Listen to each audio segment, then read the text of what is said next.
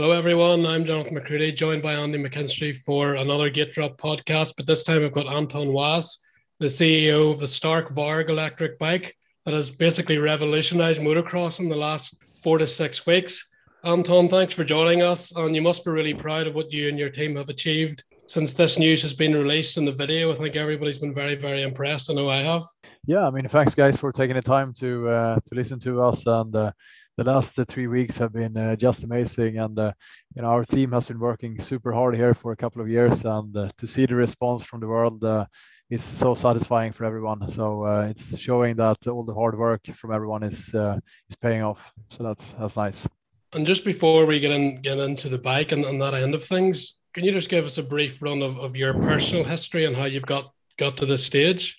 Yeah, I mean, so I had a motorcycle passion since I was a early teenager, and I studied to be a motorcycle mechanic actually, and but I never really worked with that. I spent a few months, and then I was lucky enough to meet Stefan Rönn and Daniel Peterson, and we built 24MX together, and that's what I've been doing since I was 17 or 18 years old. Okay. And we started in 2008, and I left that company a couple of years ago. And yeah, that was quite a journey. And here in Europe, I mean, most motocross guys are aware about 24MXs, and it was a fun experience. But yeah, I wanted to do something different, and I'm very happy to be here at Stark today.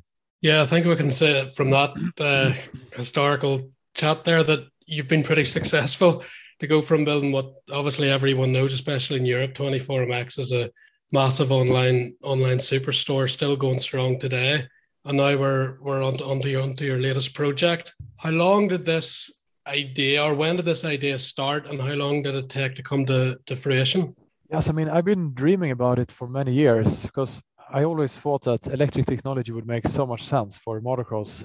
No gears, no clutch, so much easier to ride, no noise issue. I mean, we know that at least here in Europe for the last 10 years, 20% of all tracks have been shut down. And I mean, it's just getting worse and worse. So I've been thinking about it for so many years. And then as electric technology has evolved with other vehicles and so on, I've been just reading up on the technology and, trying to understand what would be possible. And then finally, a bit more than 2 years ago, I decided to give it a try because I thought it should be possible to build an electric motocross bike that can outperform all gas bikes. And I wanted to do it with a partner. So I was lucky enough to meet Paul Saucy, who is our CTO and my co-founder, and we created a company together. And yeah, we said, let's do this if we can build an electric motocross bike that can outperform all the 450s. And that's what we think we have achieved. Yeah, it's very exciting, of course.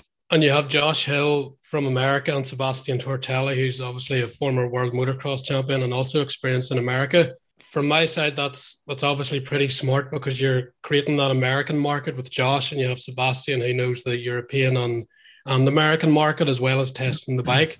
It's good exposure, and also obviously those guys have a lot of experience, supercross wise, play riding wise with Josh Hill. He has electric bike experience, and Sebastian has Grand Prix motocross experience all over the world. How have they found the bike the first time they rode it, and what's their development feedback? I'm sure that's been very useful for you.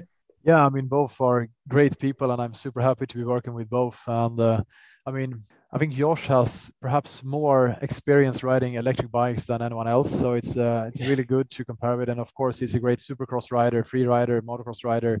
But also with so much experience from various different electric bikes from before, it's good to work with him, so he can benchmark and think about what has he been thinking about for these years that can improve, and then when he compare with our bike, what does he think? And then if you look at Sebastian, I mean, he's a two-time world champion, one of the fastest guys ever on a motocross track. I mean, to see his first experience, because I mean, he has a lot of experience developing bikes. He has been part of developing the first Honda 450. He was working with Honda. I think he was a Japanese motocross champion with that bike or something. He was also working with Suzuki developing the first 450. So he already took the technology transition from two-stroke to four-stroke, and still being a very fast rider. And I think with that experience with developing new technology before, it makes total sense that he can now play a major role in developing to new technology once more, which what I believe the next one will be electric. And yeah, so Sebastian is full-time our test manager at Stark, and Josh is working with us closely to test ride a bike and to give us feedback and so on. And yeah, it's super exciting to have both involved in the project for sure. And I mean, if talking about the first experience, I think a lot of it is in various videos across YouTube and so on. But no, it was really, really impressive. I remember one of Seb's first rides. He was out on one of the 450s, and then he jumped on the Stark. He did a couple of laps, and he jumped back on the 450, and he did like 2 corners. And he came back immediately, said something is wrong with the bike. It feels super heavy, and he really thought something was broken, and it wasn't. So I mean, that's a very nice, example of the first impression. And actually, today we broke a track record on one of the tracks that we're test riding on. It's really going well for us. Very good, right? Anton, it seems like a few years ago things started to kick off, but really, when did the development of the bike really start for you? And I mean, in this day and age, it's very hard to keep things a secret. There's not too many press releases that we don't know coming out. But I have to say, when the press release came out, it must have broke the internet a little bit because it came out of the blue. So very impressed with how you kept it such a big secret. Yeah, I'm surprised too. I mean, how did we manage to keep it a secret? We signed, I think we signed at least 500 NDAs. And fortunately, we worked with people that you can trust. So it stayed under the radar for just over 2 years. That has been a development process, which is of course incredibly fast. But we built a team of people that has the experience of doing what we're doing, both in terms of power electronics, but also developing off-road motorcycles. We wanted to hire people that has already achieved this, and then we want to see how we can elevate it instead of just trying to build a team of smart people and making them figure it out, because figuring out the first time always takes so much longer. Yeah, I'm quite surprised it's actually only 2 years in the making, really. Watching that video, you'd have thought actually a lot more time would have went into it. But just whenever you were developing the bike, was there many tough moments, and was there any breakthrough moments when you thought we're actually going to make this happen now? I'm sure it was quite challenging. Yeah, I mean, for sure. I mean, from the beginning, it was like, this is too fun not to try it. So let's try it and see if we can make this happen. So that was not 100% certainty of success. But was it really one point where we had this breakthrough? I mean, when we saw the powertrain in the dyno the first time, that was February last year. That was for me one of those moments for sure. When I know we did 65% of max power 10 minutes straight, and everything just worked perfectly, and that was one of those moments for me where it's like, wow. And the next big one was of course riding the bike. That was just crazy, the first feeling of popping the first wheelie on the bike. That was a lot of fun. Yeah, it must have been an amazing moment actually, because it's something that you have worked so hard. So you must have felt great. Can you just talk me through the first moments and what was always involved and what you had to do to get this bike off the ground? Yeah, I mean, in what essence? I'm not sure I understand the question. So, like at the very beginning, what all you needed to sort out in order to get this operation going? Because I'm sure it was a lot of hard work. I'm sure the first thing was talking to people, getting the right contacts, and then after that. Yeah, I mean, we looked at power density of motors, we looked at energy density of batteries, and in the beginning we had more hopes of, we don't have to develop everything ourselves. So first I started looking for a motor. Okay, let's try to find a motor that is well suited for our application. And we quickly came to the conclusion that, there is nothing available. So we have to develop our own motor. Okay, that was kind of a big project. Luckily, we managed to find a team to work with that has a huge experience developing high power electronics, which is part of Stark today. And together with them, we managed to make that happen. I mean, you have to be an optimist. If you understand how many problems you're going to have before you start it, you would never have started it because you have so many things to solve. So luckily, we were more optimistic than that, and we didn't foresee all the problems that occurred, but we've been able to solve all of it. And I think it's very much thanks to building a team of the people that are extremely experienced in each field, both in terms of development, also in terms of production, quality control, and I think we have not had so many big issues. I mean, only minor stuff. So we're quite happy with that. The expectation, Anton, is that the Japanese within the next 10 years will all be going electric. Thereabouts. You've got a big jump on them. I'm sure they're going to be very keenly watching your machine and probably trying to copy a lot of aspects of it. Do you feel your company will be able to still compete with the Japanese once they come in? Because you've kind of given them a bit of a template for what to do now, and they've got massive budgets, obviously. Yeah, no, I mean, I think of course, we are here to prove that electric technology is superior to gas. So as soon as you see that, you easily understand, okay, that's the future. So if you want to sell motocross bikes in the future, okay, you have to build electric bikes. I think that's pretty clear. I mean, I think competition is healthy. I see no problems with that. If we look at several other technology shifts in the past, if you look at, how did the music industry change? It wasn't one of the huge music industries. It was Spotify that changed it. How did the car industry change? Yeah, it was Tesla was also a startup that is now a major manufacturer. Who changed the phone industry? It wasn't Nokia or Sony Ericsson. It was Apple. So I mean, for sure, it's possible to be the new player coming out and long-term succeeding. I mean, that has happened so many times before. I think it's more common that it's the new player than it's the old player that succeeds. But when it comes to these huge Japanese companies, they are incredibly good at building motorcycles, but they are also incredibly slow. It took them 20 years to implement electric starter in motocross.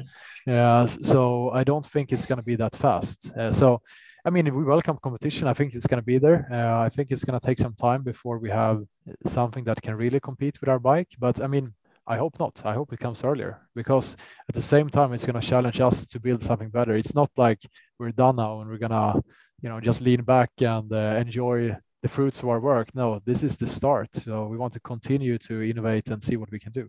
And the best way to motivate you is competition. And just in the long term, is the goals to run an MXGP and AMS Supercross team? And do you think this will be hard to convince the riders, or maybe not?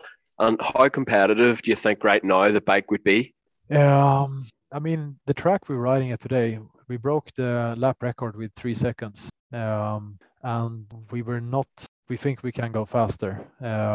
So yeah, I think we can beat the fastest 450s today. The best way to prove that our technology is superior to gas is to line up at the same gate as the 450s in the MXGP or AMA Supercross and to beat them. So for sure, that's our ambition. When is that going to happen? I hope it's going to happen this year, but we'll see. We're pushing hard. I mean, I think we're talking to FIM, we're talking to several other federations, and they are very open. They have the same issues as everyone else. Tracks are being shut down. They're not allowed to race. They're not allowed to ride. So I think they also welcome, electric as, saving the sport. So yeah, let's see as soon as it can happen. But yeah, for sure, that is the main target for us to compete at this level. Yeah, my next question was actually going to be if it was realistic that you could maybe do selected events in 2022. And currently, are the rules in place to allow this? Obviously, you've mentioned there, you've already spoke to the FIM, and it sounds like it's positive from their end. But at the same time, you've just said you've broke a track record by 3 seconds. So how would you need to map the engine a certain way to make it fair, so to race against the current bikes? Yeah, I mean, I don't honestly know how many horsepower a factory bike has. Some people tell me they have 80 horsepower, 85. Others say that they don't really have so much more than 60, 65. I don't know. But I think we should have the same limit in terms of max power. That's reasonable. But besides FIM, I mean, the French Federation have already included electric bikes in the regulations. So with an electric bike, as long as they approve the bike, you're allowed to race this year on national level in France. The Italian Federation has mentioned that they would like us to have a wild card this year.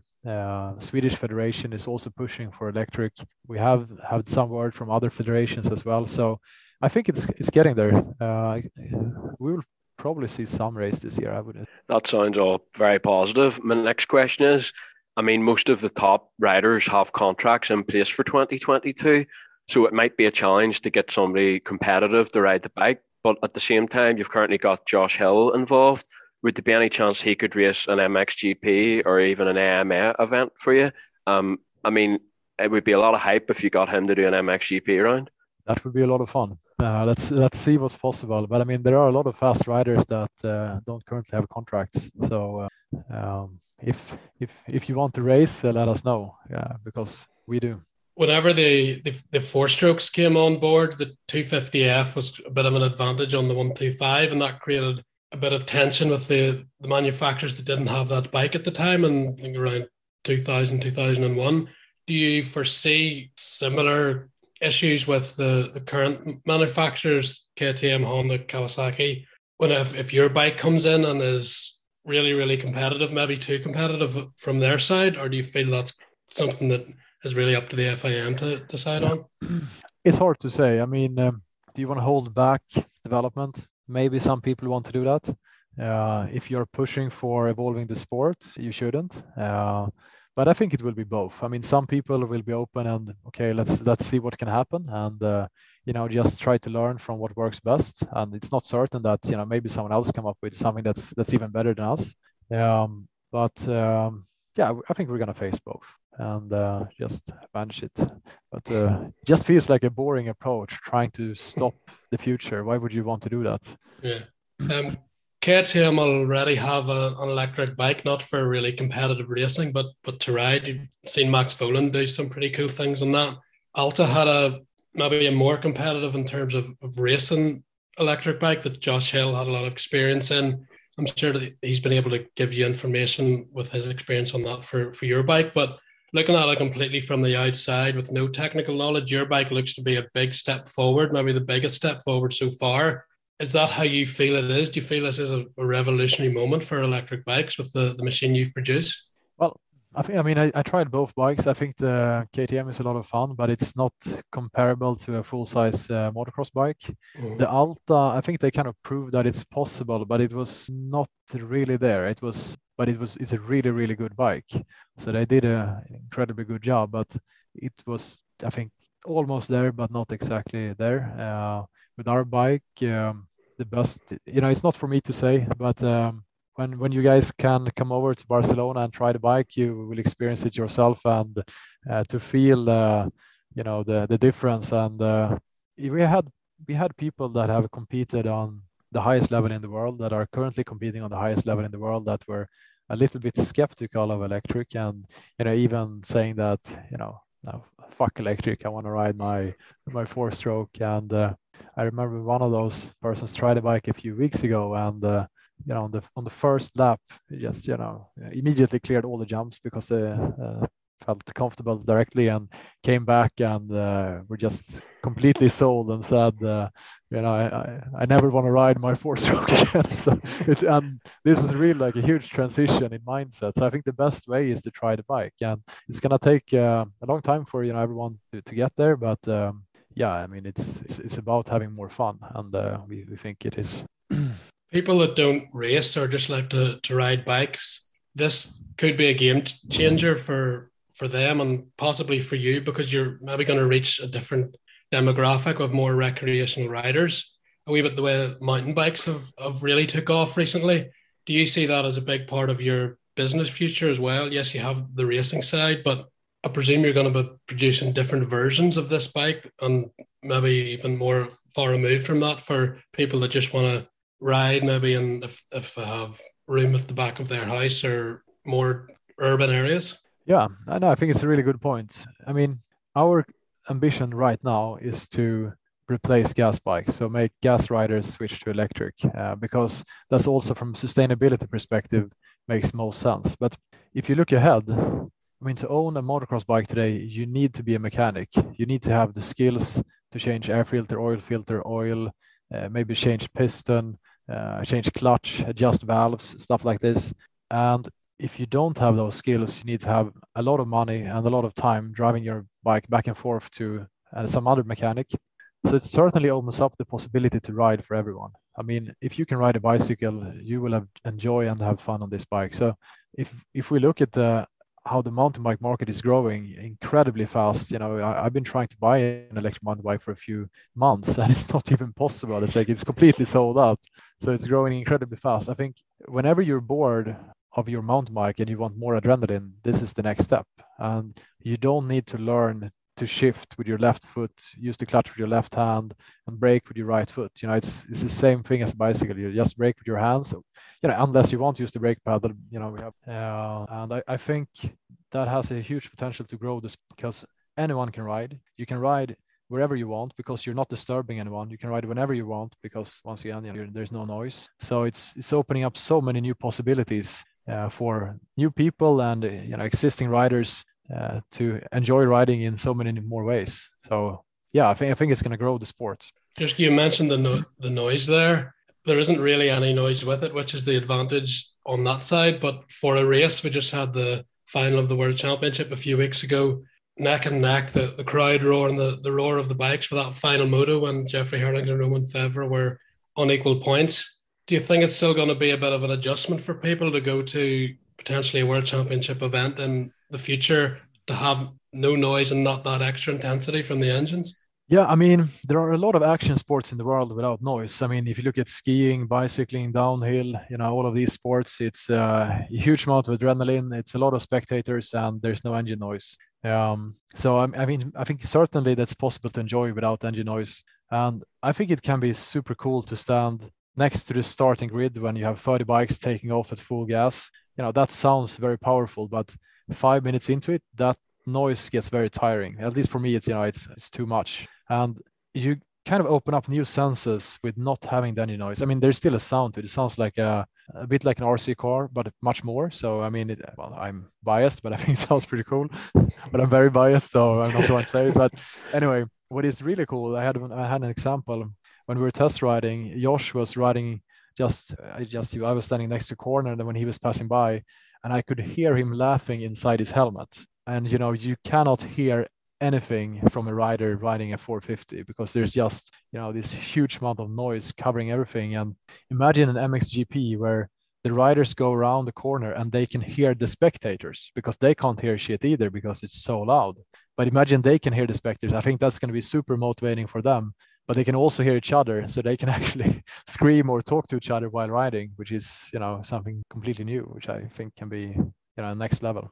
Looking ahead with your company over the next 5 to 10 years, both in racing and outside of racing, do you feel you're going to be ahead of the curve for the big traditional manufacturers? And where do you see your brand being in the next decade, say, 10 years' time?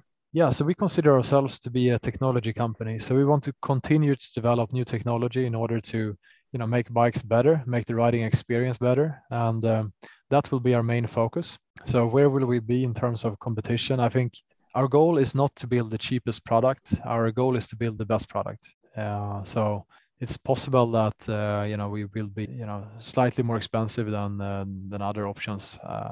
If that means we don't necessarily want to be expensive for the sake of being expensive, but if we can build a better product, we will prioritize that, and then we will try to sell that product at an affordable price as possible. But that's not the main priority. The main priority is performance. And just a last question from me.